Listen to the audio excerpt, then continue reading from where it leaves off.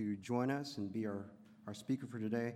Jonathan, you're a PhD student, and grateful that you're doing your ministry there even as a student at Trinity Evangelical Divinity School, majoring in Old Testament, archaeology, and Near Eastern history. You did your MA in Wheaton College in Biblical Archaeology from 2013 to 2015, of which you attended here. So it's kind of like a homecoming, a reunion of sorts, and grateful that you're here and that your mother is here as well to join us. Can I have a word of prayer with you? Yeah.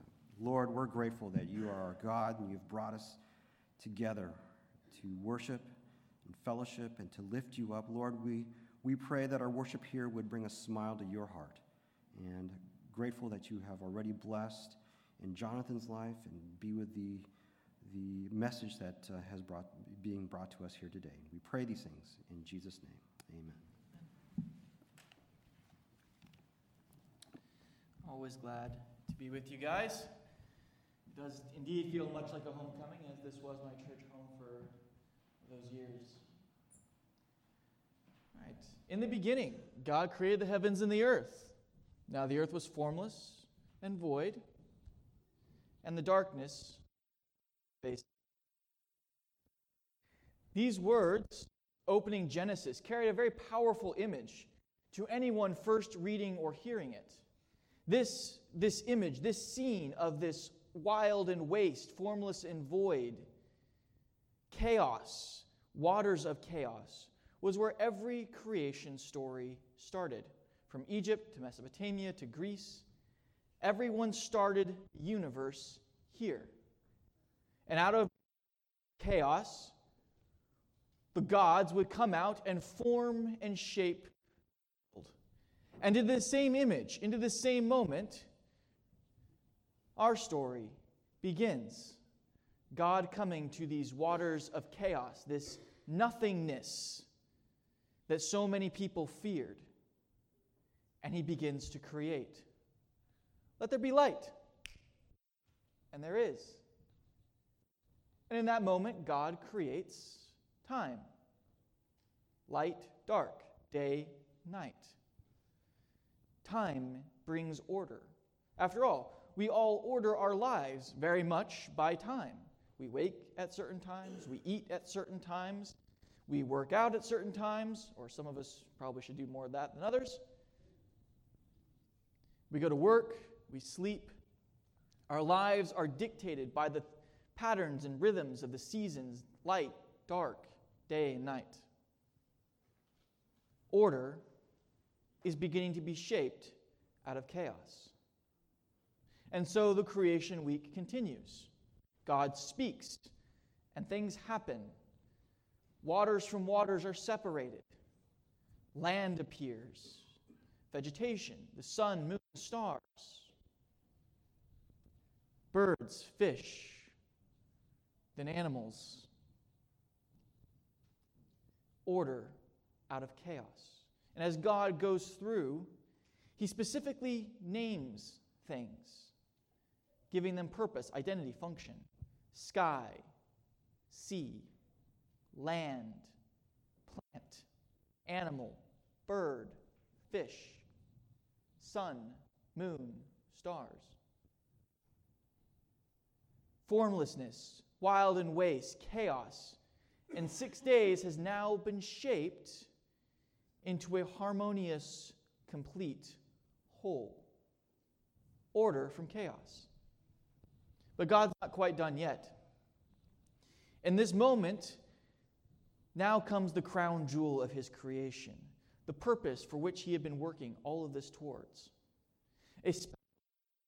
From which he cannot just simply speak it into existence. It's too important for that.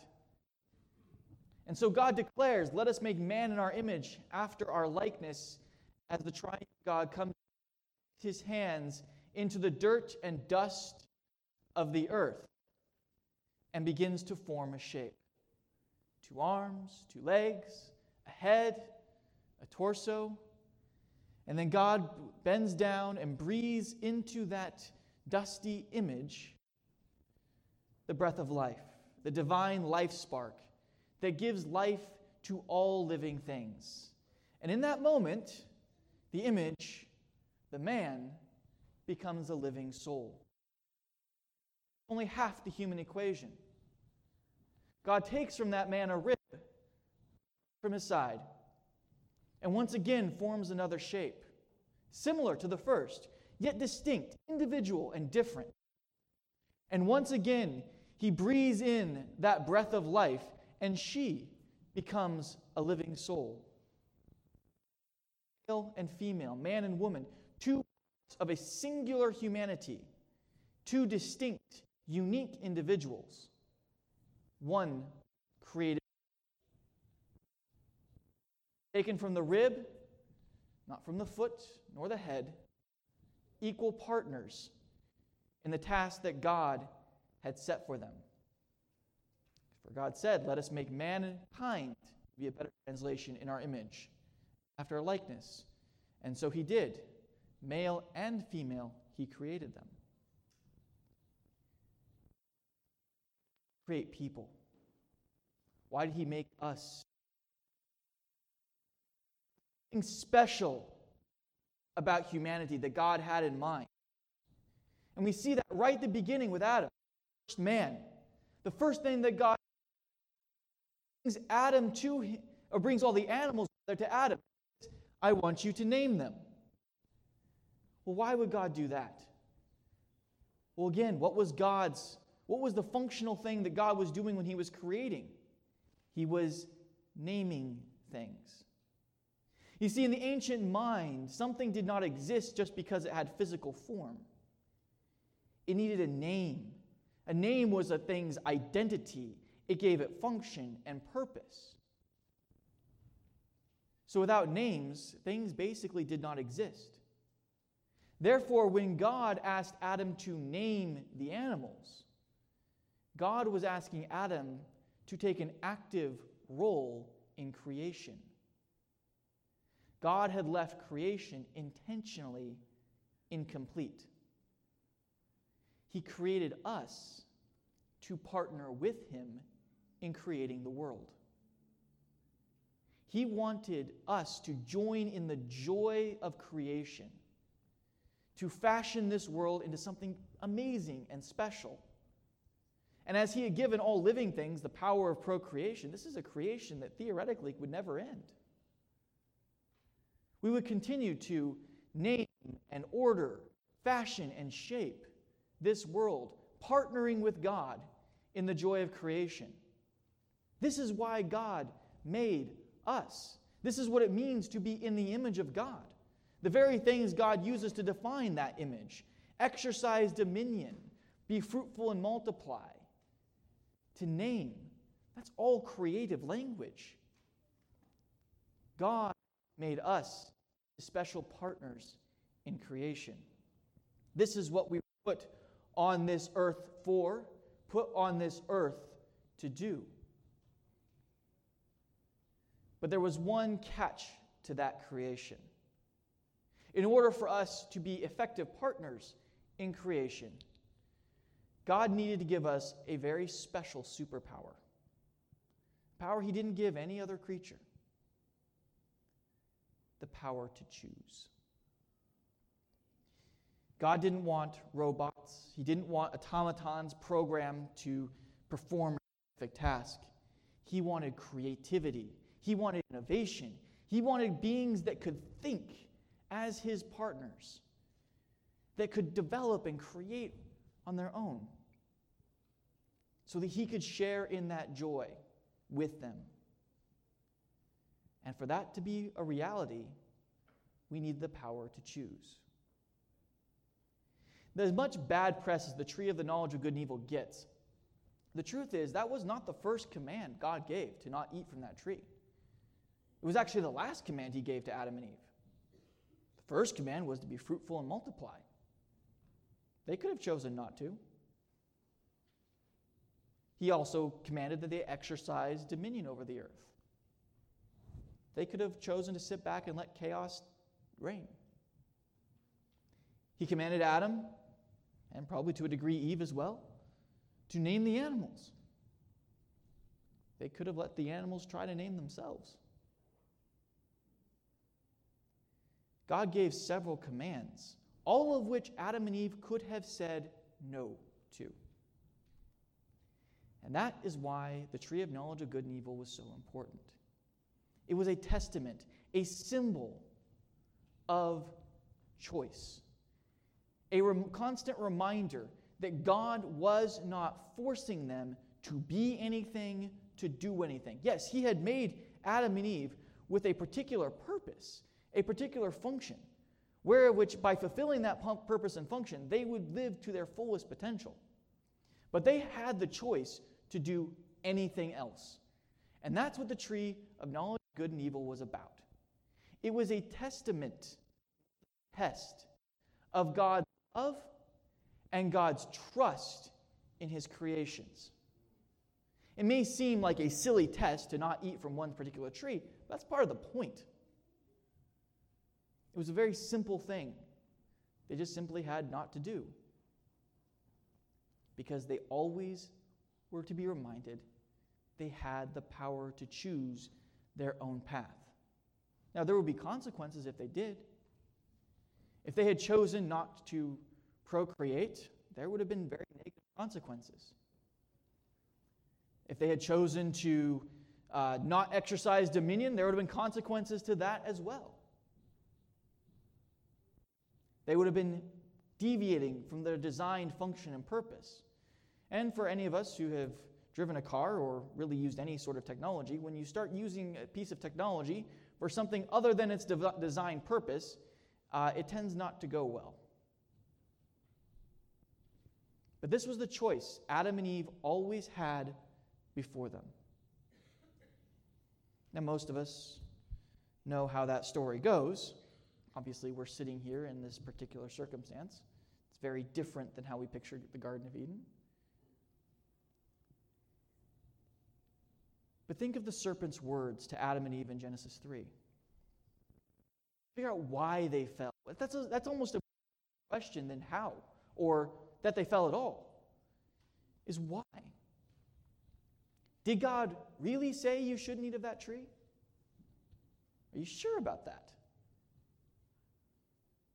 Okay, so fine, God maybe did say that, but you won't die. Look at me. I seem to be doing quite well, and I'm hanging out in its branches, and you just said, God said, don't even touch it.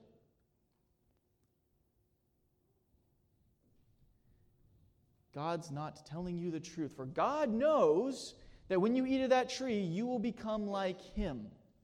God's holding you back. He's keeping you down. God's been lying to you. The serpent's words were designed to sow seeds of doubt and distrust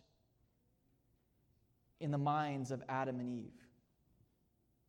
To break this peace and harmony that they had had with each other and with God. You see, one of the most important things we have to understand about the Garden of Eden is the last verse of Genesis 2. For the man and his wife were naked, and they knew no shame. It may seem strange to us. It probably is very strange to us. After all, being naked is something that we consider very shameful. And certainly in the ancient world, it was considered extremely shameful. To expose someone's nakedness was a great violation of trust and decency. You think of the sexual laws in Leviticus 20, particularly those pertaining to sexual relations with family members, which can be summed up with the word don't. But it's described specifically as exposing each relative's nakedness, exposing their shame, their weakness. It's a violation of decency, dignity, and trust. Similarly, God in the prophets, particularly Hosea and Ezekiel and Jeremiah as well, threatens, using the parable of Israel as a adulterous wife, threatens to expose her nakedness by stripping her from a way of all the fine jewelry, the nice clothes, the makeup, the perfume, all of that, so that she is exposed and naked before her lovers. Shame, vulnerability, weakness, helplessness. This is what being naked means in the ancient mind, and it's much of the same true for us. When you think of a soldier, no soldier is going to battle naked. You're not going to last too long. Yet, in Genesis 2, the man and his wife are naked, and they know no shame. Why? Because there's nothing to be afraid of. There's no vulnerability in being naked. They're perfectly happy and comfortable with who God made them. And they're perfect and happily comfortable with who God made the other person. There was no judgment. There was no criticism. There was no disdain. And therefore, there was no fear and no shame. They were at perfect harmony and peace. What the Hebrew word shalom means. Shalom means more than just absence of conflict. It means wholeness, soundness, completeness. Things are as they ought to be. This shalom is the world Adam and Eve were put in. And it's a world where they could easily, comfortably be naked with each other and be perfectly comfortable. Absolute harmony, absolute trust, absolute faith in each other and in their Creator. And that shalom starts to fragment as they listen to the words of the serpent. Until finally, those seeds of doubt grow and they choose to walk their own path away from God. That act of faithlessness, and it is an act of faithlessness, shattered the shalom. It's what we theologians call sin. You know, one of the things that drives me nuts is when people say that faith is belief in the absence of evidence. That's not faith. That's just being stupid. Faith is belief because of the evidence. Throughout the Bible, in fact, the whole point of the Bible is that God gives people tons and tons and tons and tons of evidence that He is exactly who He says He is, that He exists, and He's there for us. And yet people still often just do their own thing. Now, there are plenty of stories in the Bible of people who actually did faithfully follow God, who believed the evidence God gave them and lived accordingly. And there's a lot of examples where they didn't. Adam and Eve had more evidence than anyone in the history of this planet. They were in a planet literally bursting at the seams with evidence of God's goodness, love, and care for them. And yet, despite quite literal mountains of evidence, they lost faith. And so they fell. And again, in that moment, the shalom was shattered. The core root of their sin was distrusting God. And once that distrust seeped in, it spread to them, each other. They started to distrust each other. They felt shame at being naked. They felt the need to cover up because they weren't so sure of the other person anymore. For the first time, they felt fear. As a very short, very green, yet very wise philosopher once said, fear leads to anger. Anger leads to hate. Hate leads to suffering. And all around them, Adam and Eve watched that very thing play out. Their fear drove them to hide and cover up from each other with fig leaves and hide from God in bushes. Their fear bled into anger as they began blaming each other for why they're suddenly in this terrifying situation. That anger turned into hatred towards God as they blamed Him for all their problems. The serpent you made tricked me. The woman you made gave me the fruit, and I ate. God, you are the problem here.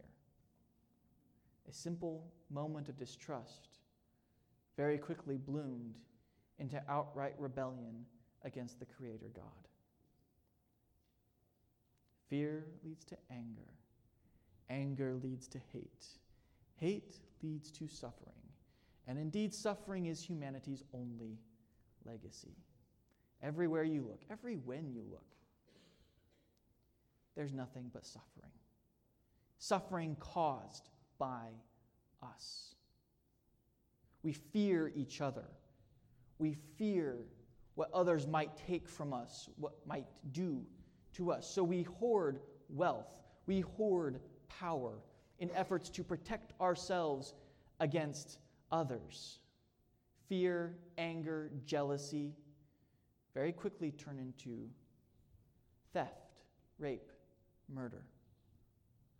Marriage, that sacred, amazing institution God created, where two people become one, a reflection of the Trinity itself.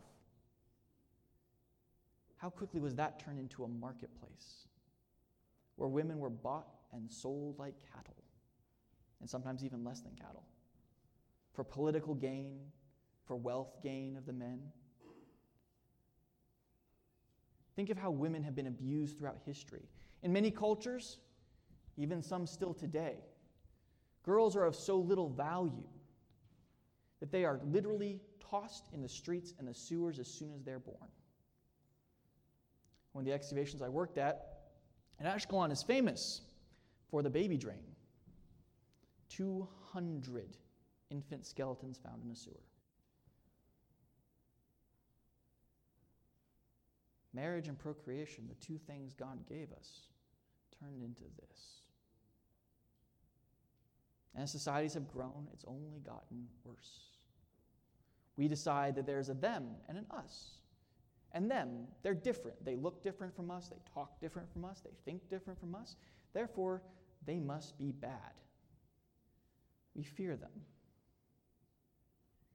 Then we get angry at them. We start to hate them. And then we make them suffer.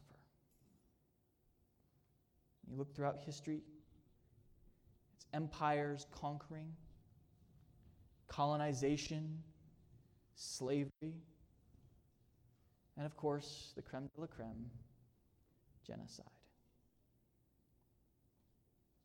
If you think that violence is new in the media, that violence in movies is something new, I can assure you it's not. From the very first cave paintings to the Egyptian temple art to Mesopotamian epics and Greek literature, through the Middle Ages all the way down to today's movies, violence has always and ever been the theme of humanity in art. It's always about killing, destruction, and power. We have idolized the weapons and means of destruction. Our technological crown jewel very well might be the nuclear bomb. The thing that has given us the power to render this planet lifeless and uninhabitable. This is humanity's greatest achievement. Even religion hasn't been safe. Religion has become always about manipulation and control of forces beyond our understanding. Pagan religions will personify the forces of nature, whether fertility or weather, the earth itself, and then try to offer sacrifices to them in a way of getting control over them. It's not about serving God. It's about controlling God. I give God grain, the fertility god or goddess grain, and as a result, my wife has healthy babies, and I have good, strong crops, and my life is good. This is the great symbiosis that's the basis of every pagan religion. And don't think for a second Christianity has been exempt. So much of Christianity today, particularly, follows the insidious prosperity gospel, where I follow Jesus, and therefore I am healthy and wealthy. Everything is about control and power. And it all stems from fear. This is sin. This is what sin has done to us.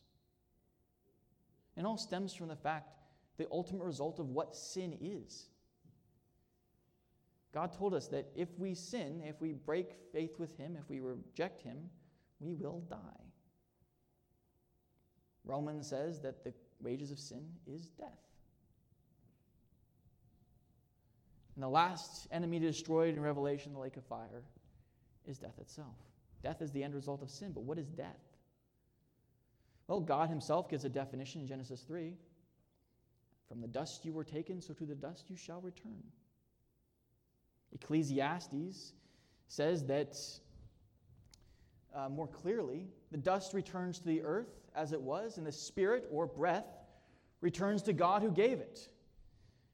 Elihu in the book of Job gives a frightening vision of God's power when he says that should God choose, he could gather to himself his spirit and his breath,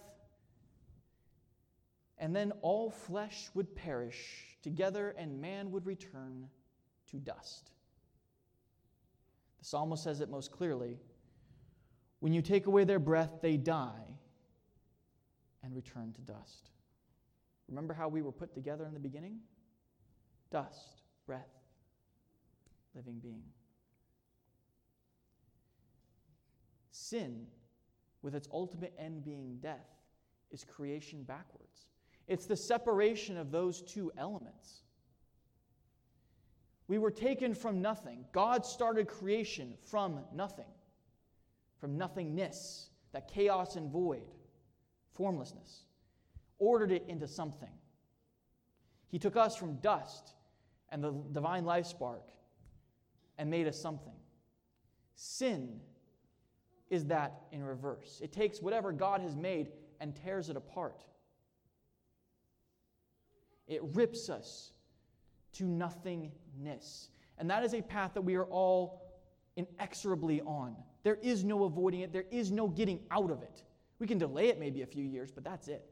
We're all going to die.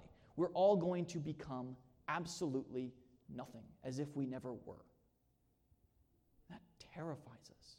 That fear is at the root of all the suffering we have inflicted.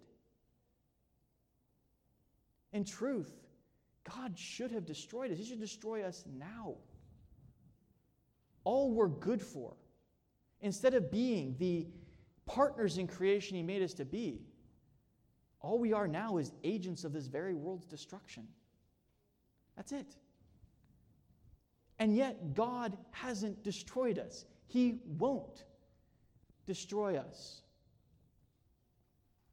Because God held on to that vision of Eden.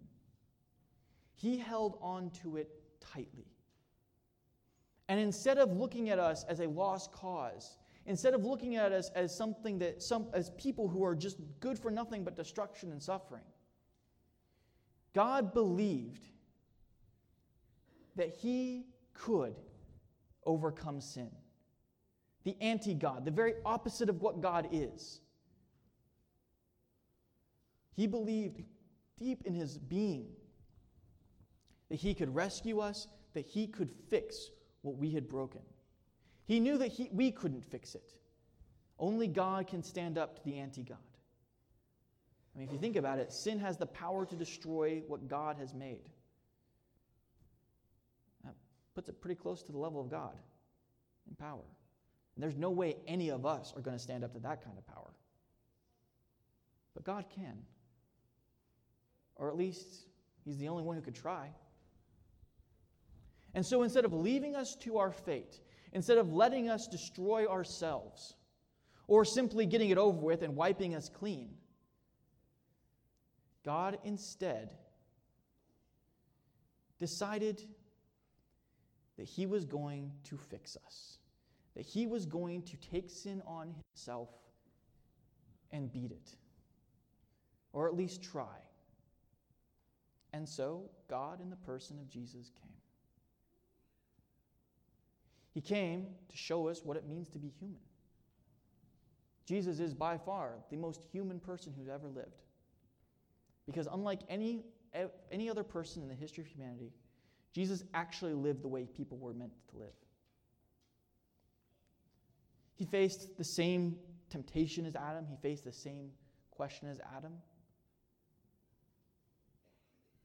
Give in to your weakness. Give in to your fear. Trust yourself and distrust God. And those starving in the desert alone, Jesus instead embraced the weakness instead of fighting it, and completely surrendered Himself to the Father. Instead of embracing fear, He embraced trust. And in that moment, set himself on a different course, a course away from suffering. And so he spent the next 3.5 years showing us what it means, again, to be human.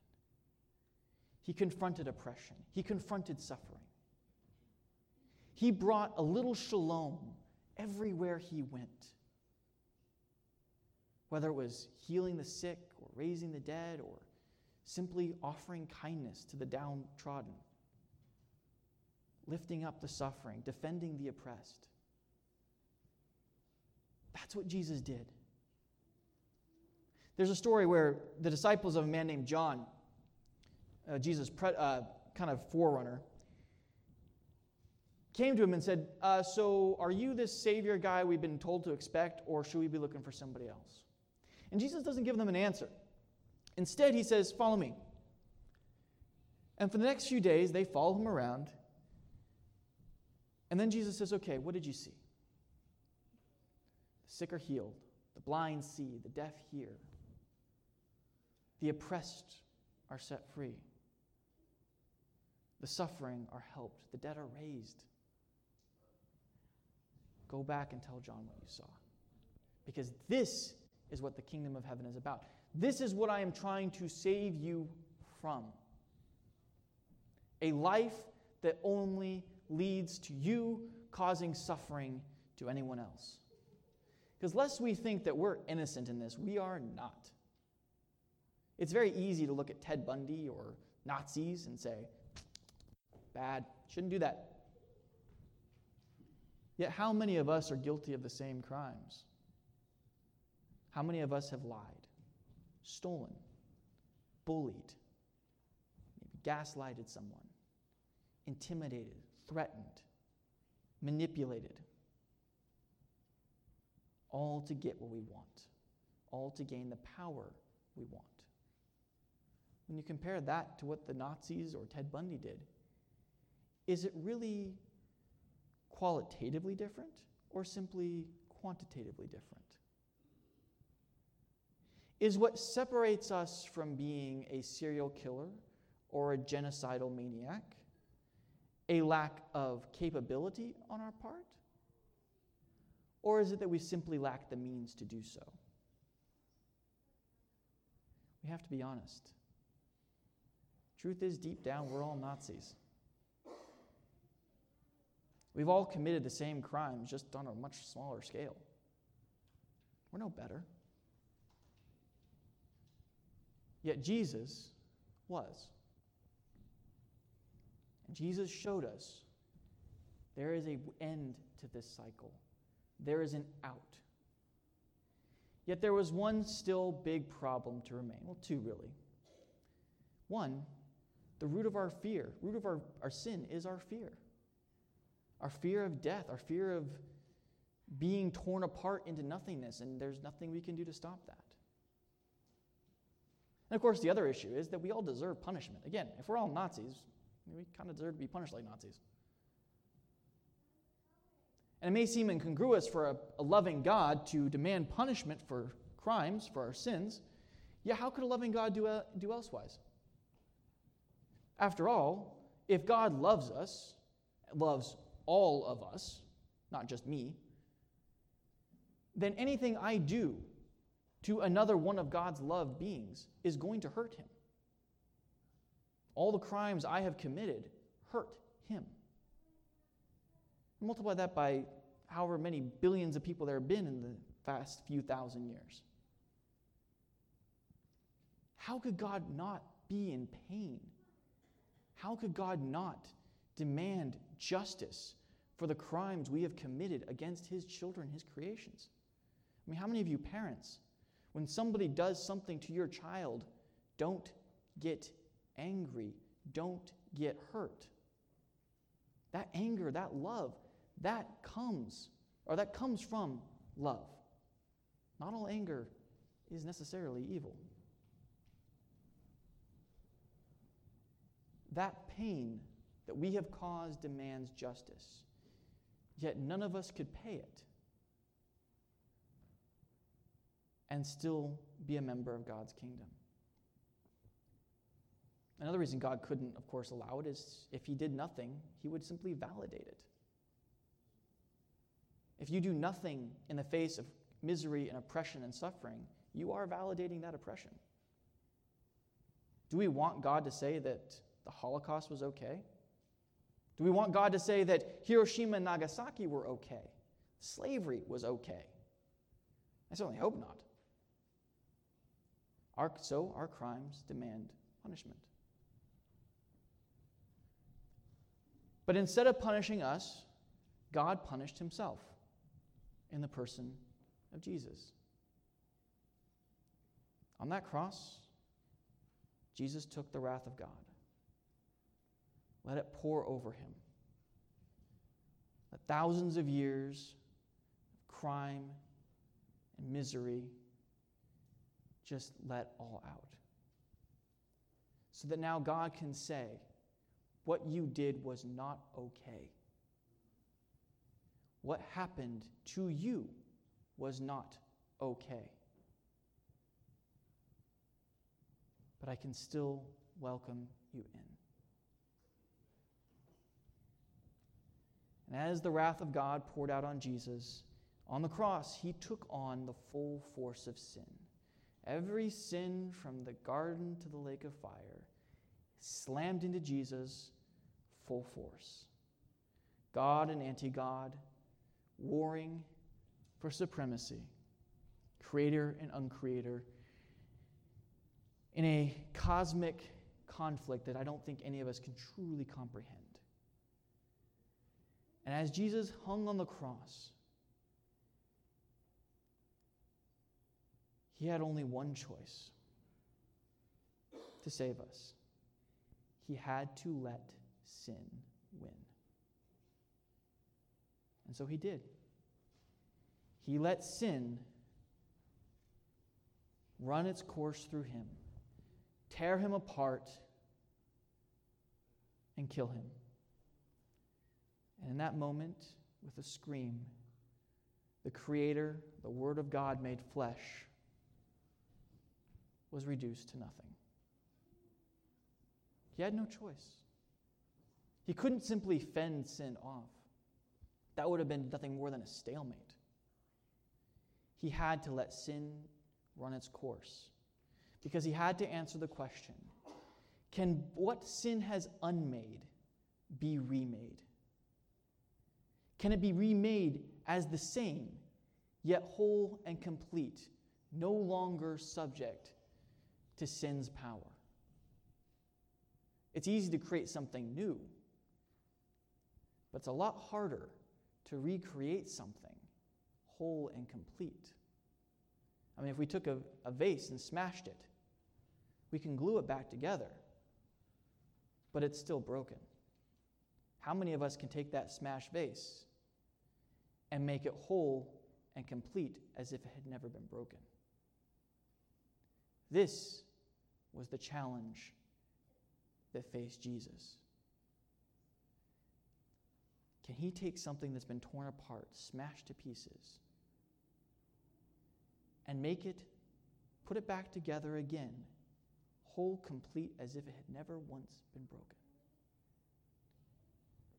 And this is the question the rest of the universe wanted the answer to as Jesus lay in that tomb,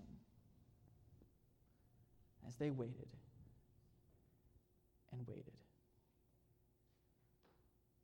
As the Creator God of the universe lay dead. And then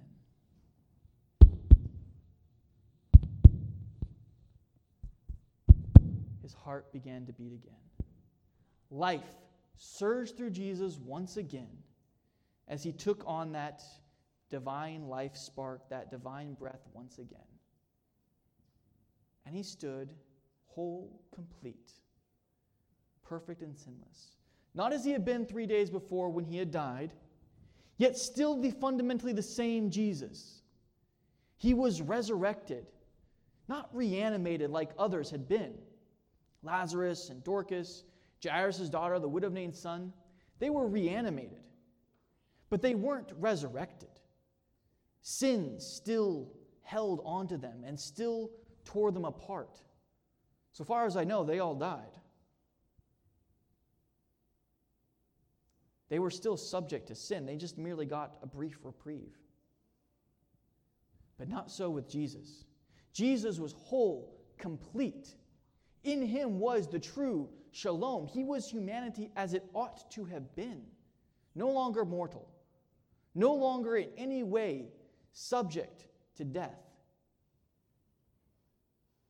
He had been remade as we ought to have been. He was still fundamentally the same person, the same Jesus, yet completely new at the same time. The mystery and paradox of the resurrection. And in that moment, he stood totally victorious over sin. He could and would remake everything that sin had destroyed, including you and me. He had already forgiven us. He had already paid whatever penalty we owed. And so now he simply offers to us his resurrection. And with it, the power to defeat sin here and now. To break the cycle of fear, anger, hate, and suffering. The inevitability of death is what drives all of our suffering. Yet who cares anymore? Death has no power. Sin has no power. This is what the resurrection means. And the beautiful thing is, we don't have to wait till Jesus comes back to make the earth new to live in the power and might of the resurrection. We live it here and now. Heaven, peace on earth, or the shalom restoration, it starts here and now. Eternal life, it starts now. Do we see suffering and oppression in this world? Absolutely. What are we doing about it? Jesus showed us what it means to be human, to confront oppression, to confront suffering, to offer healing everywhere we find it. Can we do it all on our own? No. But we can do something in this little corner to restore the shalom that God intended. Once again, we can be the partners in recreation He made us to be. This is what Revelation 21 and 22 is all about. It's the restoration of the earth at the end, where God dwells with His people, where there's a tree, but it's there for the healing of the nations, the healing of the suffering we've caused. There's no more pain, no more death, none of it. But that starts now. What do we have to be afraid of anymore? What fear do we hold on to that keeps us from facing sin and all its consequences in the world we live in today? What's the worst that could happen to us? We die? Who cares? Death is conquered, and with death, the power of sin. This is what it means to believe in the resurrection. This is what it means to be saved. It's not about streets of gold. It's not about even living forever. It's about living free of the fear of death, free of the fear of sin. Belief, whole and complete, that God is so much stronger, so much more powerful than anything sin can throw at us. And that salvation doesn't wait till the second coming. It starts now, so that when Jesus does come back, He will find a people ready for the new world He will create. So now, go out. Live in the power of the resurrection. Face the suffering you see in the world. Face the oppression. And be that agent of recreation God made you to be. Bring shalom to each little corner you find yourself in. And so when people look at you and wonder who you are, you can simply tell them, sit down, my friend, and let me tell you a story.